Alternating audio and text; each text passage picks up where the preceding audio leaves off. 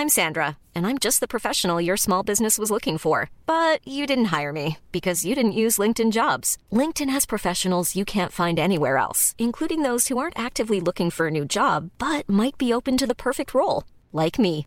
In a given month, over 70% of LinkedIn users don't visit other leading job sites. So if you're not looking on LinkedIn, you'll miss out on great candidates like Sandra. Start hiring professionals like a professional. Post your free job on linkedin.com/people today. Burrow's furniture is built for the way you live. From ensuring easy assembly and disassembly to honoring highly requested new colors for their award-winning seating, they always have their customers in mind.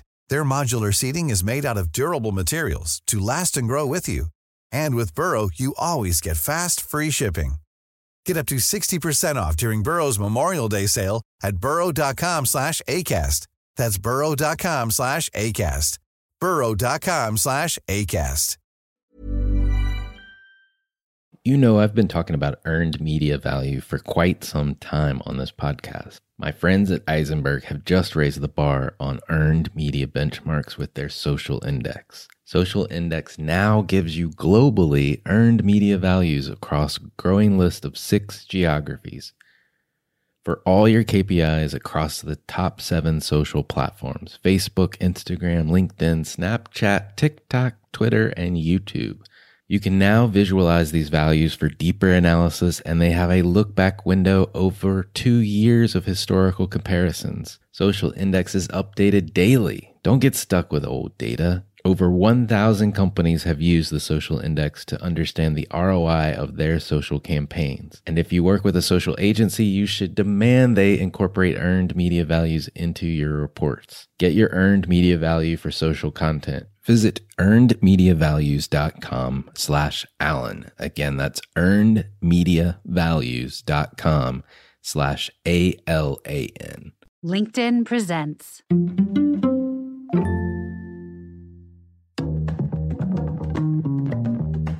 For all of us, it's about predicting where the consumer is going and getting half of it right. One of the things we want to do is create ads that don't suck.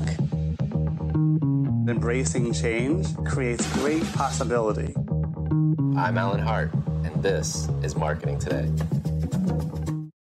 Today on the show, I've got Amanda Tolleson. She's the Chief Marketing Officer at WeightWatchers, where she's responsible for leading the company's global marketing strategy across performance marketing, brand marketing, and creative.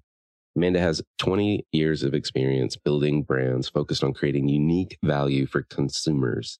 Prior to WeightWatchers, she was Chief Customer Officer at Masonette, a curated baby and kids marketplace. And prior to Masonette, she was the Chief Customer Officer at Birchbox, overseeing marketing, creative, product, and technology. Her deep focus on customer insights aligned that company around reaching its target customer. And on the show today, we talk about her transition to WeightWatchers, how she's revitalizing a 60-year-old established brand, tapping into its founder roots, and where she's focused in terms of their target customer and how she's bringing the marketing to life. I hope you enjoy this conversation with Amanda Tolleson.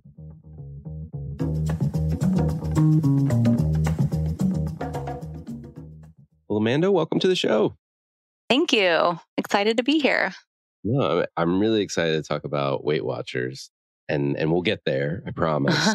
But I have to hear this story about you and a runaway horse. Tell me more about this. Yes, this is always my fun fact about me that I trot out for people. So I had the amazing opportunity in business school, as often happens, right? So many people from all over the world kind of come to business school. So a trip organized to go to Mongolia by a classmate, and we really were getting the off the typical tour experience. So part of it was going to the beautiful Gobi Desert there, and we were visiting with some locals who are well known for their horses and their horsemanship, and later found out for the horse racing, but that comes later.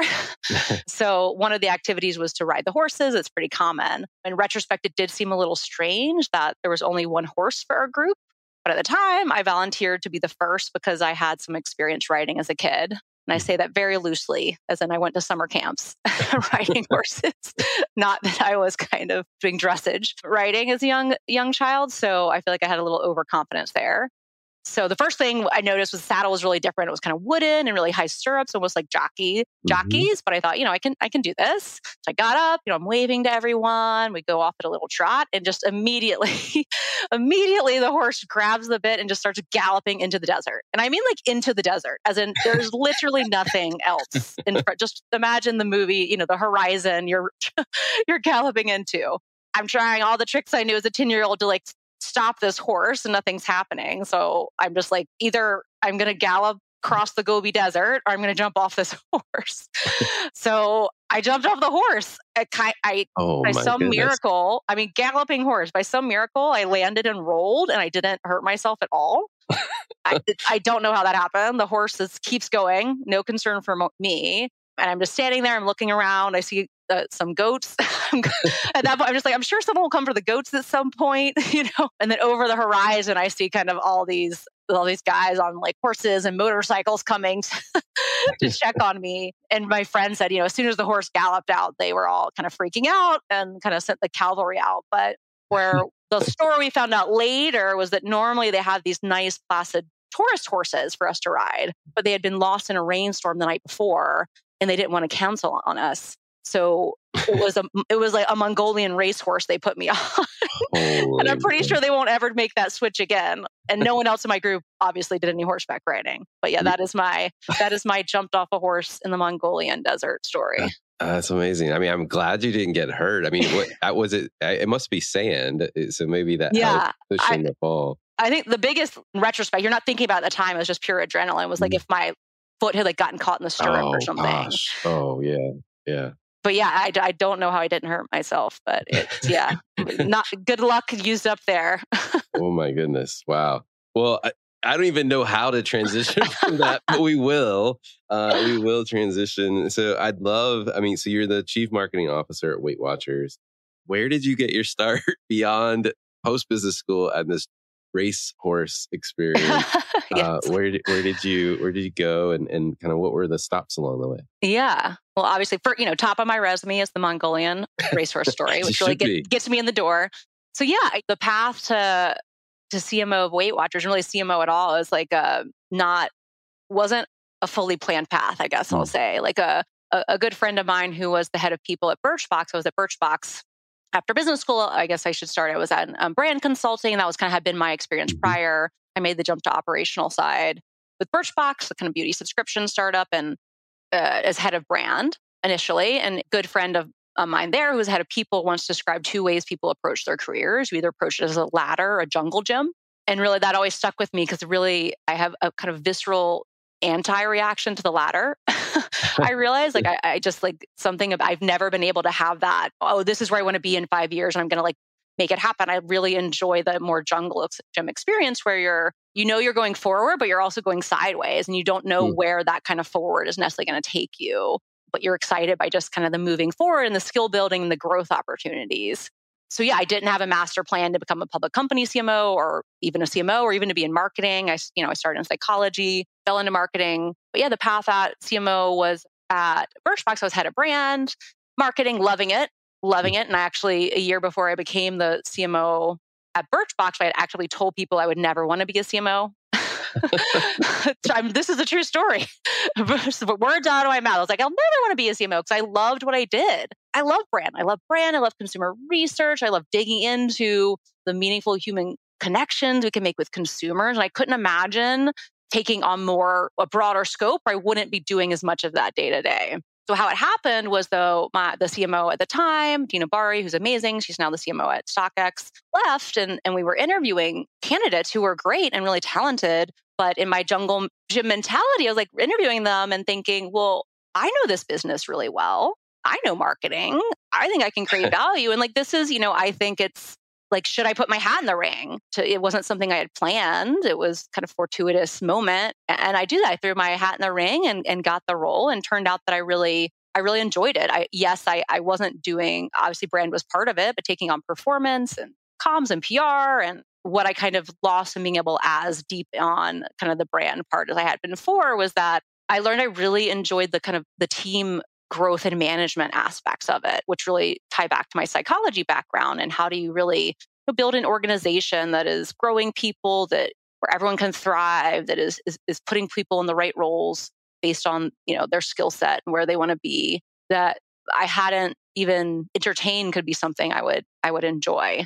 So kind of fast forward similarly, so kind of like accidentally ending up in the CMO role and finding out I enjoyed it. So after Birchbox, I decided to challenge myself further, and I went to early stage to see what was that. So I went to Masonetta.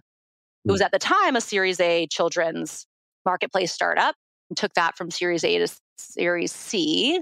And then the WeightWatchers role was an outreach to me by a recruiter. I was really enjoying Masonette and growing it.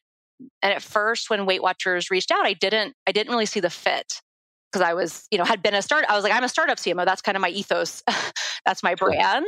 And what really turned my head and got me in the door to have the interview was that the board had hired and brought on Seema Sistani to be the CEO February of last year, who was the CEO and co-founder of House Party. And so she, that really just signaled to me that this could be another great jungle gym move, because yes, it would be an environment where I could grow and learn and kind of do new things, but also, she coming from that same world would value that startup mentality and energy and way of thinking I could bring to the table. So took that first interview and it was really kind of a strong connection from the moment we first spoke. Well, I mean, it does sound like, the CEO was a big draw, and the what she was bringing to the table as well. Like, how did you know that the company could have, frankly, absorbed the two of you? Maybe that's the best way to put it. I love that. I'll have to tell her that. Who could absorb us? I think it was, that was a question. That was definitely a question. I think, I think I find that exciting. One of the kind of lines, my kind of personal brand lines that I are really near and dear to my heart, is that I thrive when I'm 10 steps out of my comfort zone. Mm-hmm. Like, I'm not interested in being somewhere where the outcome is certain or predetermined, or it's kind of momentum that is driving the opportunity.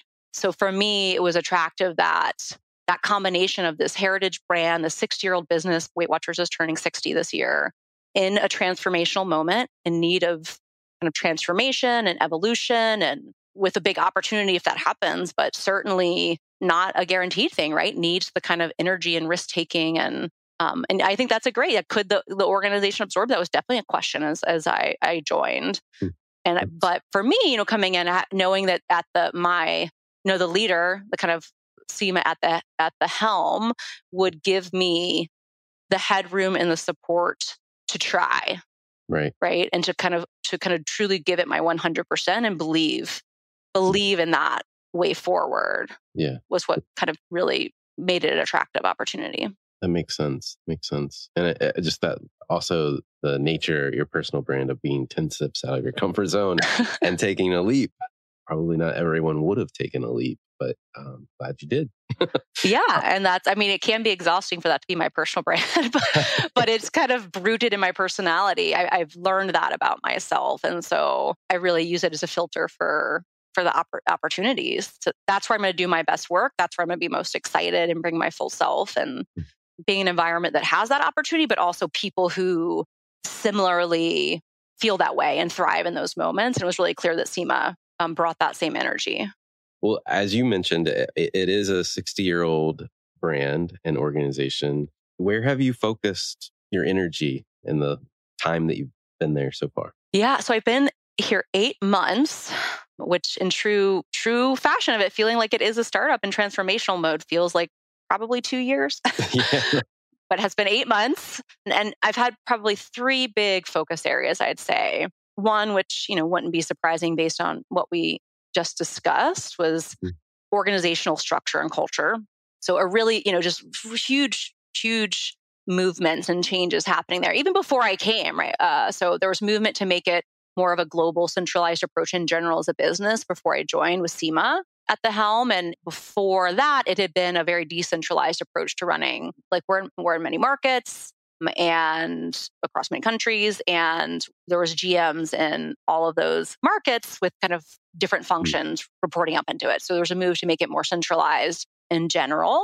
And then with me coming in to think about how that was one of my first kind of mandates, was to think about how that would play out for marketing. And this was really important to work through quickly because of the fact that it was a time of transformation and rapid change, right? Obviously, a decentralized model can work. It's a business model that people employ, organizational model, but because of the moment we're in where we want to evolve rapidly and kind of make bets and changes, that need for kind of that kind of ability to be nimble and move quickly, which does work much better in a centralized structure. So a lot of work around that, and how do I create what is the right structure for a global WeightWatchers marketing team? What does that look like? What are the roles? Redefining roles for people, the expectations I have. And really importantly, in line with that is the culture piece of that, right? So it's not just the kind of bone, I guess the organizational structure is the bones of it.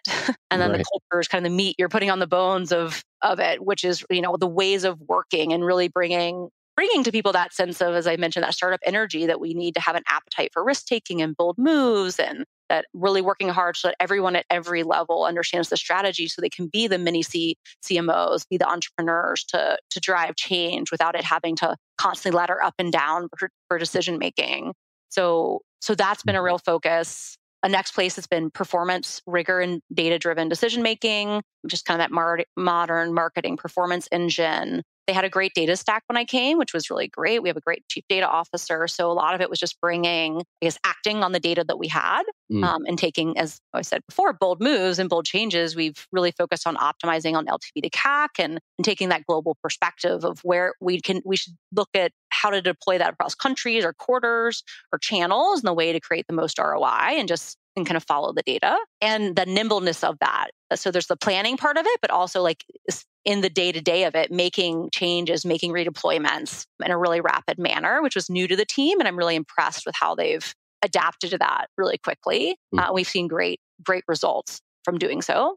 And then the final focus was really brands. There's an opportunity of creating a lot more brand relevance and dusting off old perceptions of this heritage brand while still really embracing our status as a heritage brand and a leader in this category. So just really digging deep into what is our brand? Who is our consumer? What is our brand strategy wrapped around that? What's the history of this? That's something fun and new for me. Having been in startups before, it was all about building the founding story versus I did a lot of kind of exploration and diving back into the story of Jean Nidetch, who was the OG female founder of WeightWatchers and the community she built, where she inspired millions of women like her to learn how to eat and have a healthy relationship with food to have weight loss and health outcomes. So that's been super fun. I'd say one real aha moment I had in that exploration from the brand for me was that WeightWatchers is the name of the community.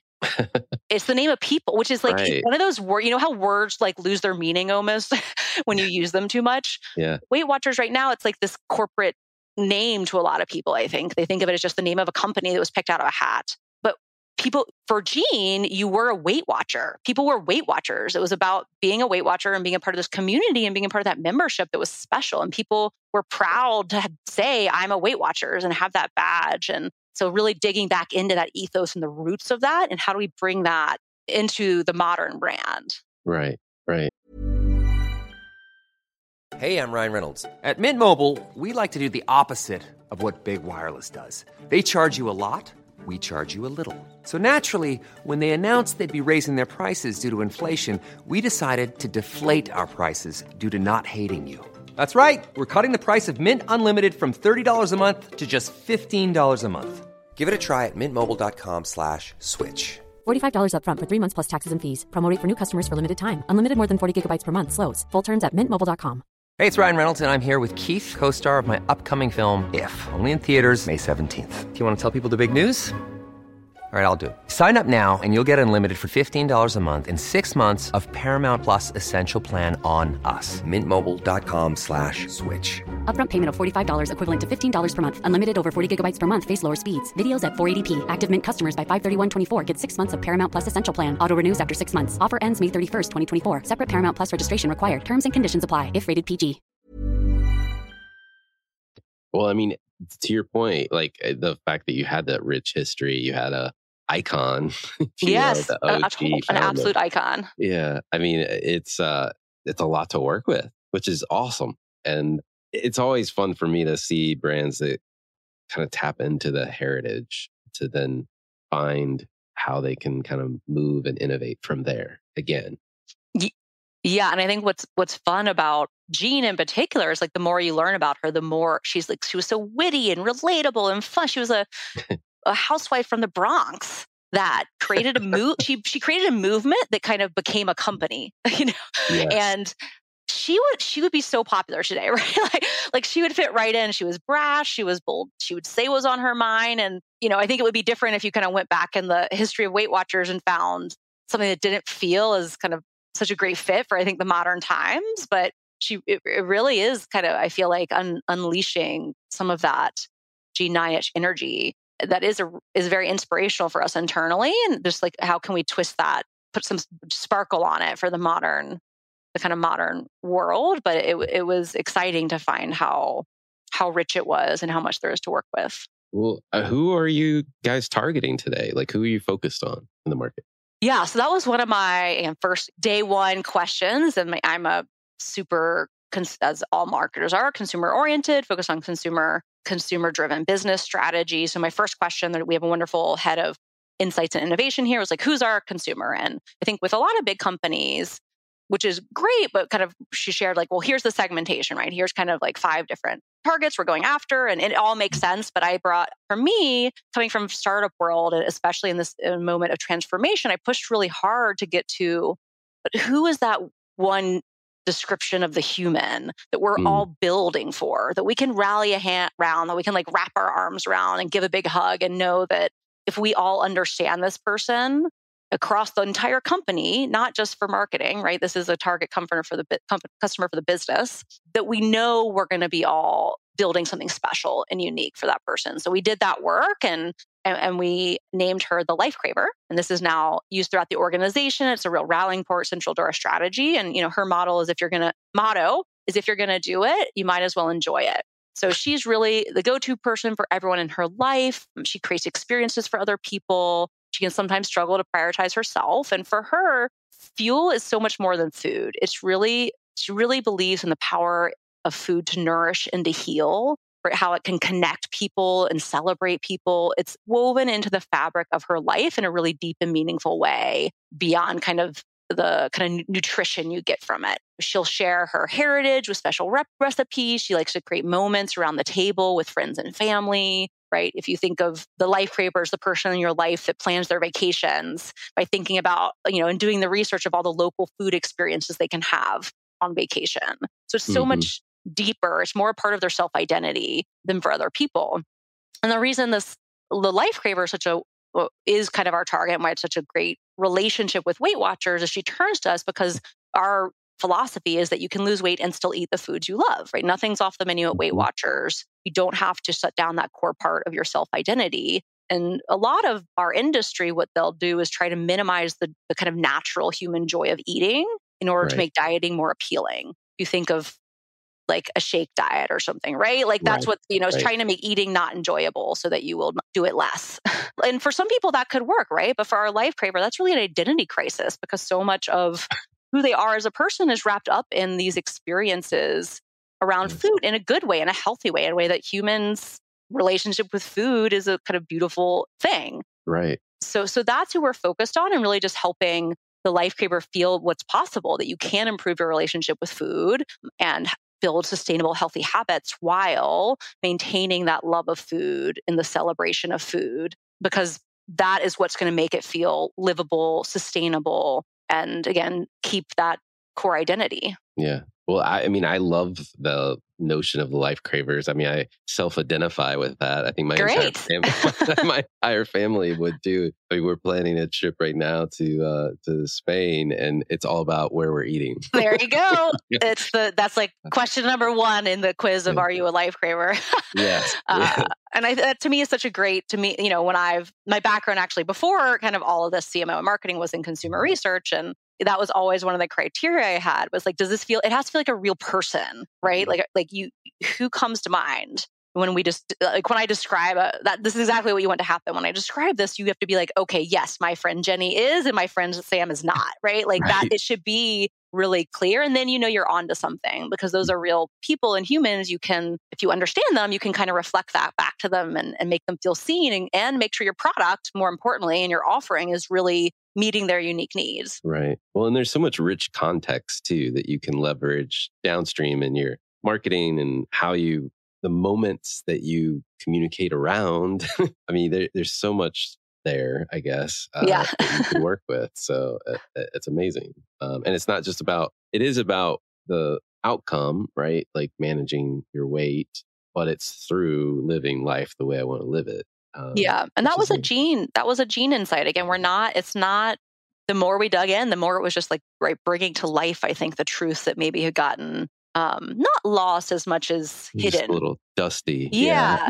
Right? Like it's kind of like boiling it down to the kind of core of what is true. Because that was always true. For Jean, that was her message, right? It has to be livable. It has to be, this is hard. So why not have fun while we're doing it, and have a little levity and recognize that for it to be a solution that works, it has to be something that fits within your life and how you relate to food. Love it. Well, if we go from the insight and the definition of the human that you're trying to reach, how are you bringing the brand to life today? Yeah. So hopefully it won't surprise you and feel very intuitive. And actually, you're a great litmus test as a self-identified life craver. Is that right? We're taking this, thinking of the life craver and Jean as our inspiration. We're really focused on celebrating the love of food, which is super at odds of what you might expect a kind of brand in this space to do, and kind of weight loss and weight management. But that is what the craver is about. And like, we want to say, we see you, and we're also going to show you how you can do that. And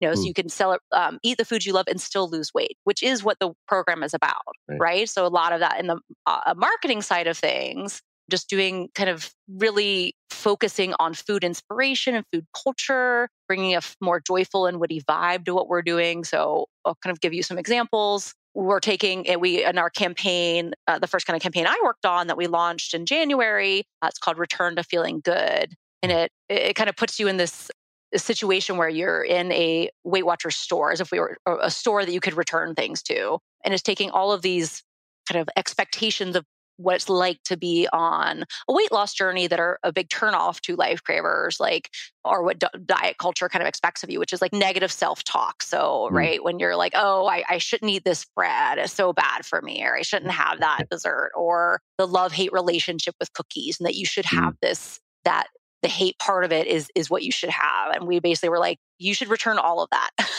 And really leaning into it was right after Christmas, and when everyone's feeling a little full. Yeah, a little full, a little bit of maybe overindulgence, and also that you're giving back all of your, returning all your gifts that you're, from your relatives giving you ties or socks. And so leaning into that, so it was the return to feeling good, was kind of like a metaphor of consumers who were kind of returning negative self-talk or a love-hate relationship with cookies, for example, saying, well, you can just return the hate. That, right? You can just love the cookies and still lose weight. So leaning into that, unexpected partnerships has been a fun area to play in. So we did a partnership with Baked by Melissa, which is a famous kind of mini cupcake company in New York City. And their cupcakes are kind of 1 or 2 points each. So we did a partnered on an exclusive pack you could buy. And the messaging to both of our communities was, eat a cupcake and still stay on track, period. That's okay. It's okay. That's allowed. That's actually part of what you do to stay on track, is to allow yourself sometimes to have that cupcake. And that went over really well with both our communities, both in kind of the concept, but also the tone, as, kind of being a little more, not edgy, but kind of witty, joyful, right? And then we've also been looking for inspiration and kind of what's happening in the world around, especially in social. Like, what are creators doing? Now that we have this focus on kind of celebration of food, there's so many amazing creators making food content, food or food-related content on TikTok, on Instagram. So one great example is Nisha Godfrey, who had this trend that took off kind of, I feel like, was it the summer last year? I'm trying to remember when we did this, around chicken salad. She just like, she became basically TikTok famous from this. She was not famous at all, or didn't have a big following. It was just a video of her eating a chicken salad at her local shop, and just like really enjoying it. And that pure joy, it just took off. People started making all these videos with the sound of what was the food for you that brings that simple joy. And so seeing that, that's our part of our strategy is like see that, identify that, and to sprinkle fame on these people who are a life craver and expressing the life craver joy of food. So we brought her in. We brought her into New York. She made a chicken salad recipe for us. We dropped it in the app and kind of made her famous by being a part of our world. And it was a great relationship, and people loved it. Like over 1 million views on our TikTok of that, and just got a lot of credit for engaging authentically with creators on that platform. Yeah. I'll say that the final one is a fun example because it really pushes the brand tone. Was we also made a TikTok filter that was an F, Marry, Kill of foods. That really took off. Like I think it was 10,000 uses, not probably more. I haven't checked in a while, but it was people like couldn't stop doing it. Right. So it's like, it imagine above your head, it's like different foods popping up and you have to decide if you F, marry, or kill it. And people, that's the thing about food. People have like really strong emotions about this, like who they end up, right? Did you make the right decision? Did you marry too early? So that, I think just that is such a human feeling and playing into that. While again, making sure we're still bringing the underpinnings of it, which at the end of the day, we're celebrating this food to help you on your weight loss journey and health outcomes journey. So underpinning all of this and what we bring to the brand and the kind of the science-backed approach, right? So we have a science team, we have a chief scientific officer here, which a lot of people don't know, nutritionists, behavior change experts, and bringing them into our social world and our brand world and making sure we're also providing easy to understand kind of the science that's driving the program as well. Right. Well, I really love all those examples. One, and they're fantastic. And for somebody that identifies as a life saver, they work for me. Great. But I really love too the Baked by Melissa in particular, because it's about the choice, the decision that you're making. And the TikTok filter, as funny as it is, it's also like that, right? Like you're actually actively thinking about your choice, and in a silly way, but in a fun way. And they are passionate decisions, like, especially if you are a life craver. I have a lot of opinions about food, and I can't wait to eat dinner tonight with some friends. And it's going to be about the food and the drink and everything. Yeah. So those are amazing, and they reinforce that notion, I think, which is where you guys are at the intersection of the weight management solution is the choices, right? And monitoring your choices over time and building those behaviors, et cetera. We have what's interesting as a brand builder is I'm able to lean like really heavily in one area with this brand and what I'm trying to do right now, because brand awareness is not the challenge. People know, right? You're like, do you know WeightWatchers? People are like, yes. Do you know what WeightWatchers is in the category of doing? Yeah, it's about weight loss and weight management. So that's what, like, the examples I'm giving you are not, they're in the context of people already having that information, right? Which is very different. Like it's not balanced, because that's not, I don't need to do the work of helping people, one, know that WeightWatchers exists, or two, know that we're in the business of or supporting members on their weight loss and weight management journeys. What I do need to do is break through in a new way with this kind of connection with life cravers, a celebration, unique positioning we have of celebrating food. So that's why, like, if you look at our whole kind of brand strategy and all the things we want consumers to know, the execution I'm going after isn't necessarily balanced across that, because part of this is like, part of that we're really well known for, and part of that we're really not. And it's actually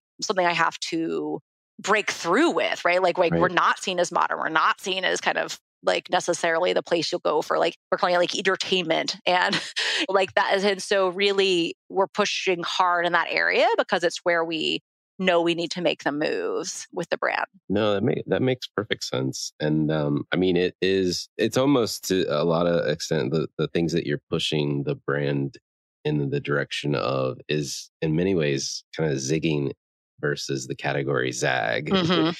And it's also differentiating, frankly, as well. As you described it earlier, the other solutions that are out there in the marketplace, they're not fun. Speaking again as a life craver myself, like, I don't want to just drink shakes all day. That's so boring. Like, I might want to shoot myself afterward. And that works for some, I think that's what, like, to me, a great target, and knowing it's your strategy is being clear, like, that works for some people, and that's great. Yeah. It's just, and like, we also shouldn't be trying to WeightWatchers shouldn't be trying to go after the kind of consumer who that works for, because that works for them, right? Like, it's like, what is our space? What is our unique, where are you creating that unique value relationship with that consumer? And so that, I think that was a lot of the work I've done in the past 8 months and kind of bringing the organization along on that tightening of focus. And I think the understanding, right? There's kind of, it doesn't mean other people are welcome to come, obviously, right? Like I said, there's people who are welcome to come. Our program will work for anyone, but that doesn't mean your target consumer who you're really building that deepest relationship with is everyone, right? It's like, you got to be focused and clear. As you said, where is this? Who is that person where that light goes off and you're like, oh goodness, thank goodness, there's a way this to meet my kind of weight loss goals. And that's the life craver for us. And for those life cravers, giving them really clear, easy on-ramps with entertainment. Yeah. What did you call it? Eatertainment. Eatertainment. Yeah. So like, right. So you're, like, when you think of our top of funnel, what's going to kind of draw in the life craver is kind of what we call entertainment, where we're, again, it's like still healthful, right? The kind of like when we actually just started our first TikTok creator class, where we're finding amazing food creators in TikTok and we're having them create recipes for us. And they're recipes that follow our program. We know the points, right? Like it's tips and tricks on how to make swaps so that your favorite foods are kind of more healthful, but it's still, it doesn't feel like you're watching how to eat on a diet. Right. It's not what a lifer wants to do. It's not what our mission, our perspective is, because we're trying to create something that's sustainable and livable for the life craver. It's not something you do and then kind of like stop, right? Like, this is a kind of way of life. And so that kind of the way in for them at that upper funnel is that, what they want. They want to watch like great recipes and enjoyable, right? How to celebrate your holidays and kind of with food and kind of drink ideas. And so that leaning into that as kind of, as you said, as like a unique value proposition for us as a brand versus others in the category.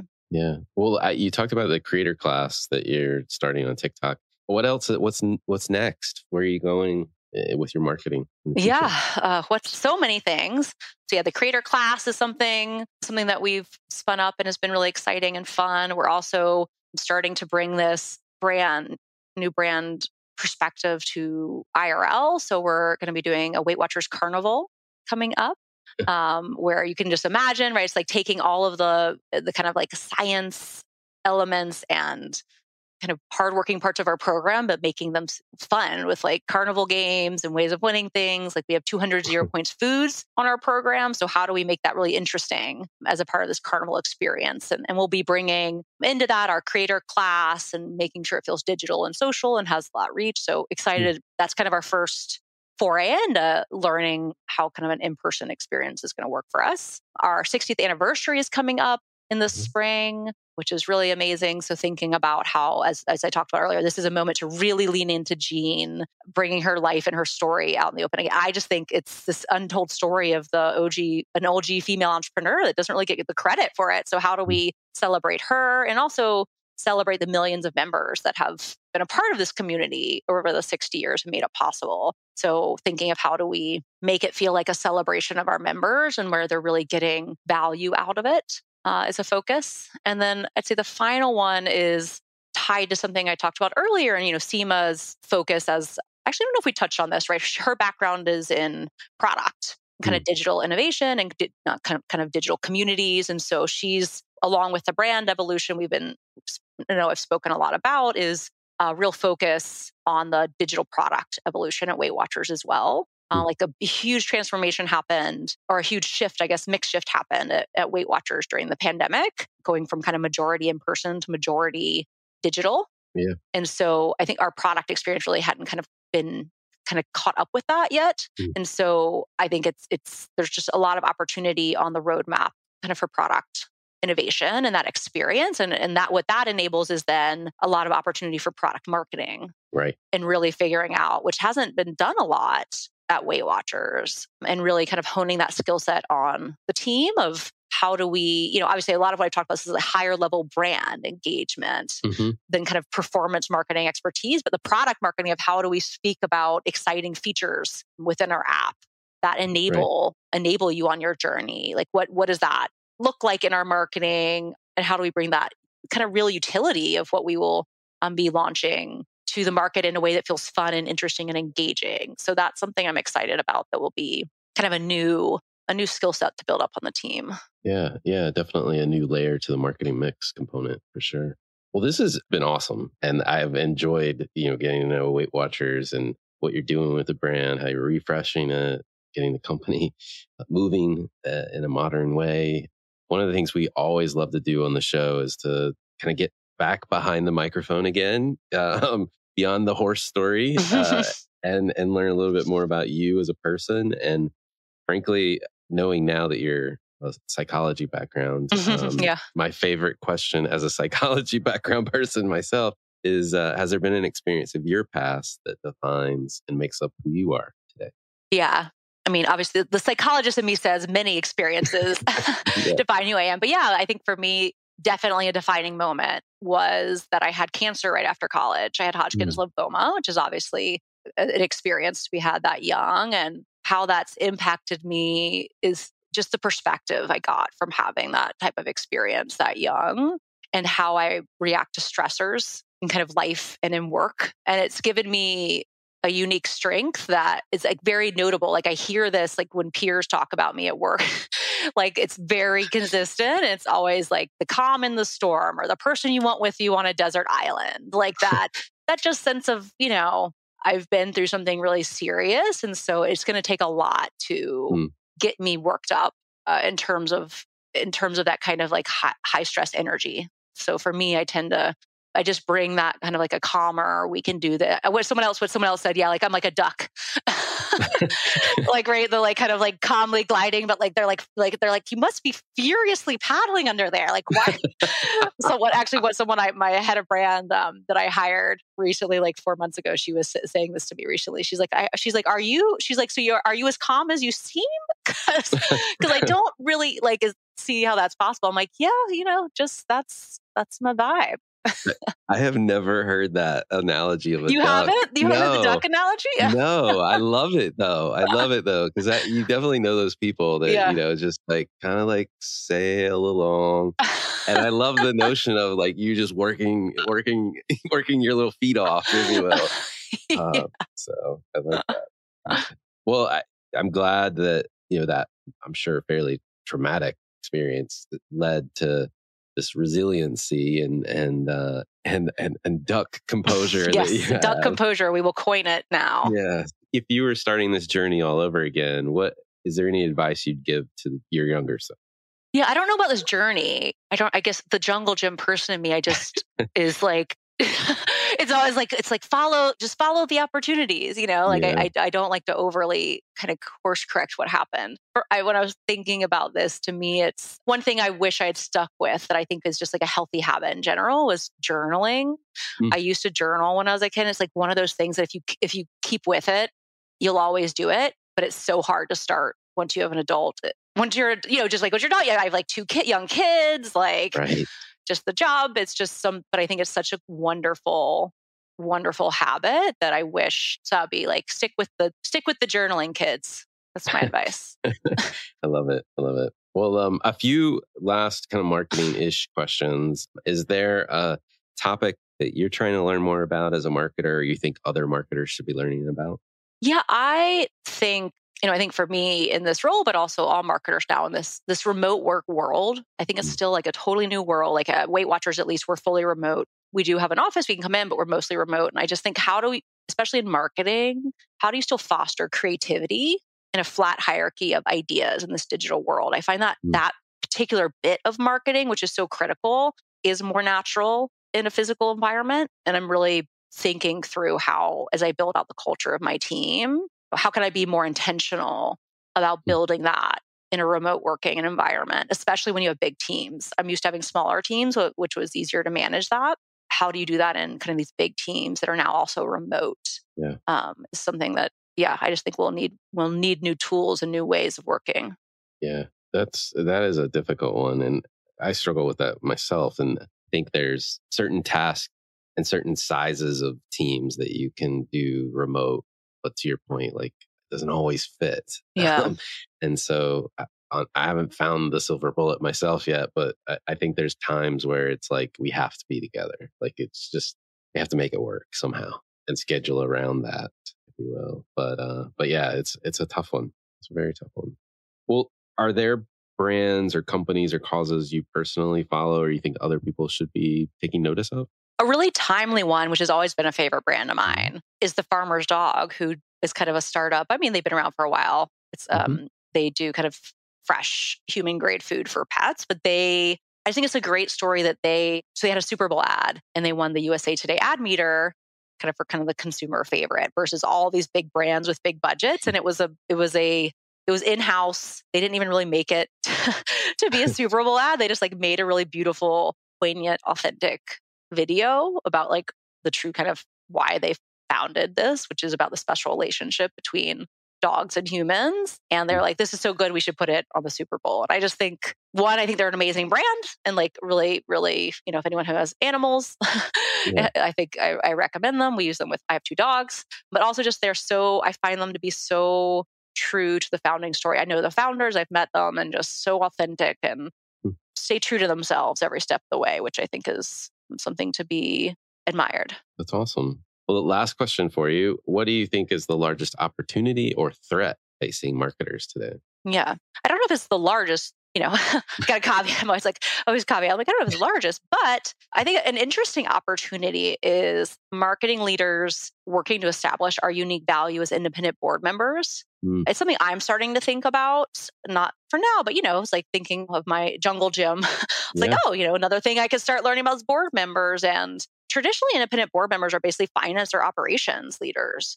And there's not as much valued in the marketing leader on the board perspective, which I think is a huge miss in terms of what a marketer can bring with our customer obsession or understanding of customer-driven business strategy. I think a lot of that is just misperceptions of marketers as kind of bringing in the traffic, or figuring out what the brand is, as opposed to, the great CMOs today it's consumer-driven business strategy and how that connects across the full organization. And that's of real value in kind of today's world of kind of brand building and business building.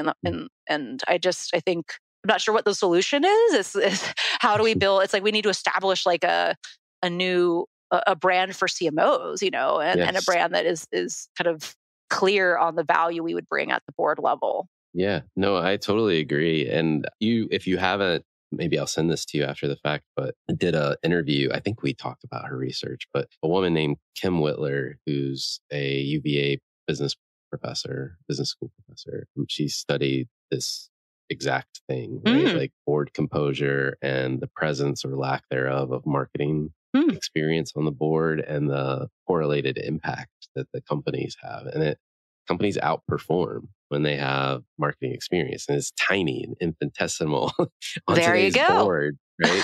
Yeah, but it's fascinating research and kind of proof that there is some experience missing at the board level for sure. And we're starting to see some headway. I think like the executive recruiters I talk to that work in this space, there's definitely more of an appetite for marketers on boards.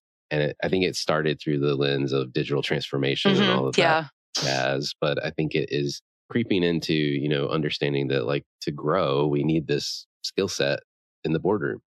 And especially as we're evaluating the company's plans and things like that. So yeah, more to come on that. But that is, I wholeheartedly agree. And I was just talking to another CMO recently about this and mentioned Kim's research as well. So I'm giving her a lot of play, Kim, if you're out there listening. Yeah, we got to all get in a room and make our personal CMO brand statement that we got to exactly figure out how to, because we know, it's like we all know the value we could bring. We just need everybody else who's picking the board members and recruiting the bid members to get on board here. Yeah, exactly. We got to do some marketing of marketing a little bit. We should be good at that though, right? We should. We should. Well, Amanda, it's been great. Thank you so much for coming on the show. Yeah, it was wonderful. Thank you for having me. Hi, it's Alan again. Marketing Today was created and produced by me with post-production support from Sam Robertson. If you're new to Marketing Today, please feel free to write us a review on iTunes or your favorite listening platform. Don't forget to subscribe on marketingtodaypodcast.com. Tell your friends and colleagues about the show. I love hearing from listeners. You can contact me at marketingtodaypodcast.com. There you'll also find complete show notes and links to what was discussed in the episode today, and you can search our archives. I'm Alan Hart, and this is Marketing Today. Mom deserves the best, and there's no better place to shop for Mother's Day than Whole Foods Market. They're your destination for unbeatable savings, from premium gifts to show-stopping flowers and irresistible desserts. Start by saving 33% with Prime on all body care and candles. Then get a 15-stem bunch of tulips for just $9.99 each with Prime. Round out Mom's menu with festive rosé, irresistible berry chantilly cake, and more special treats. Come celebrate Mother's Day at Whole Foods Market.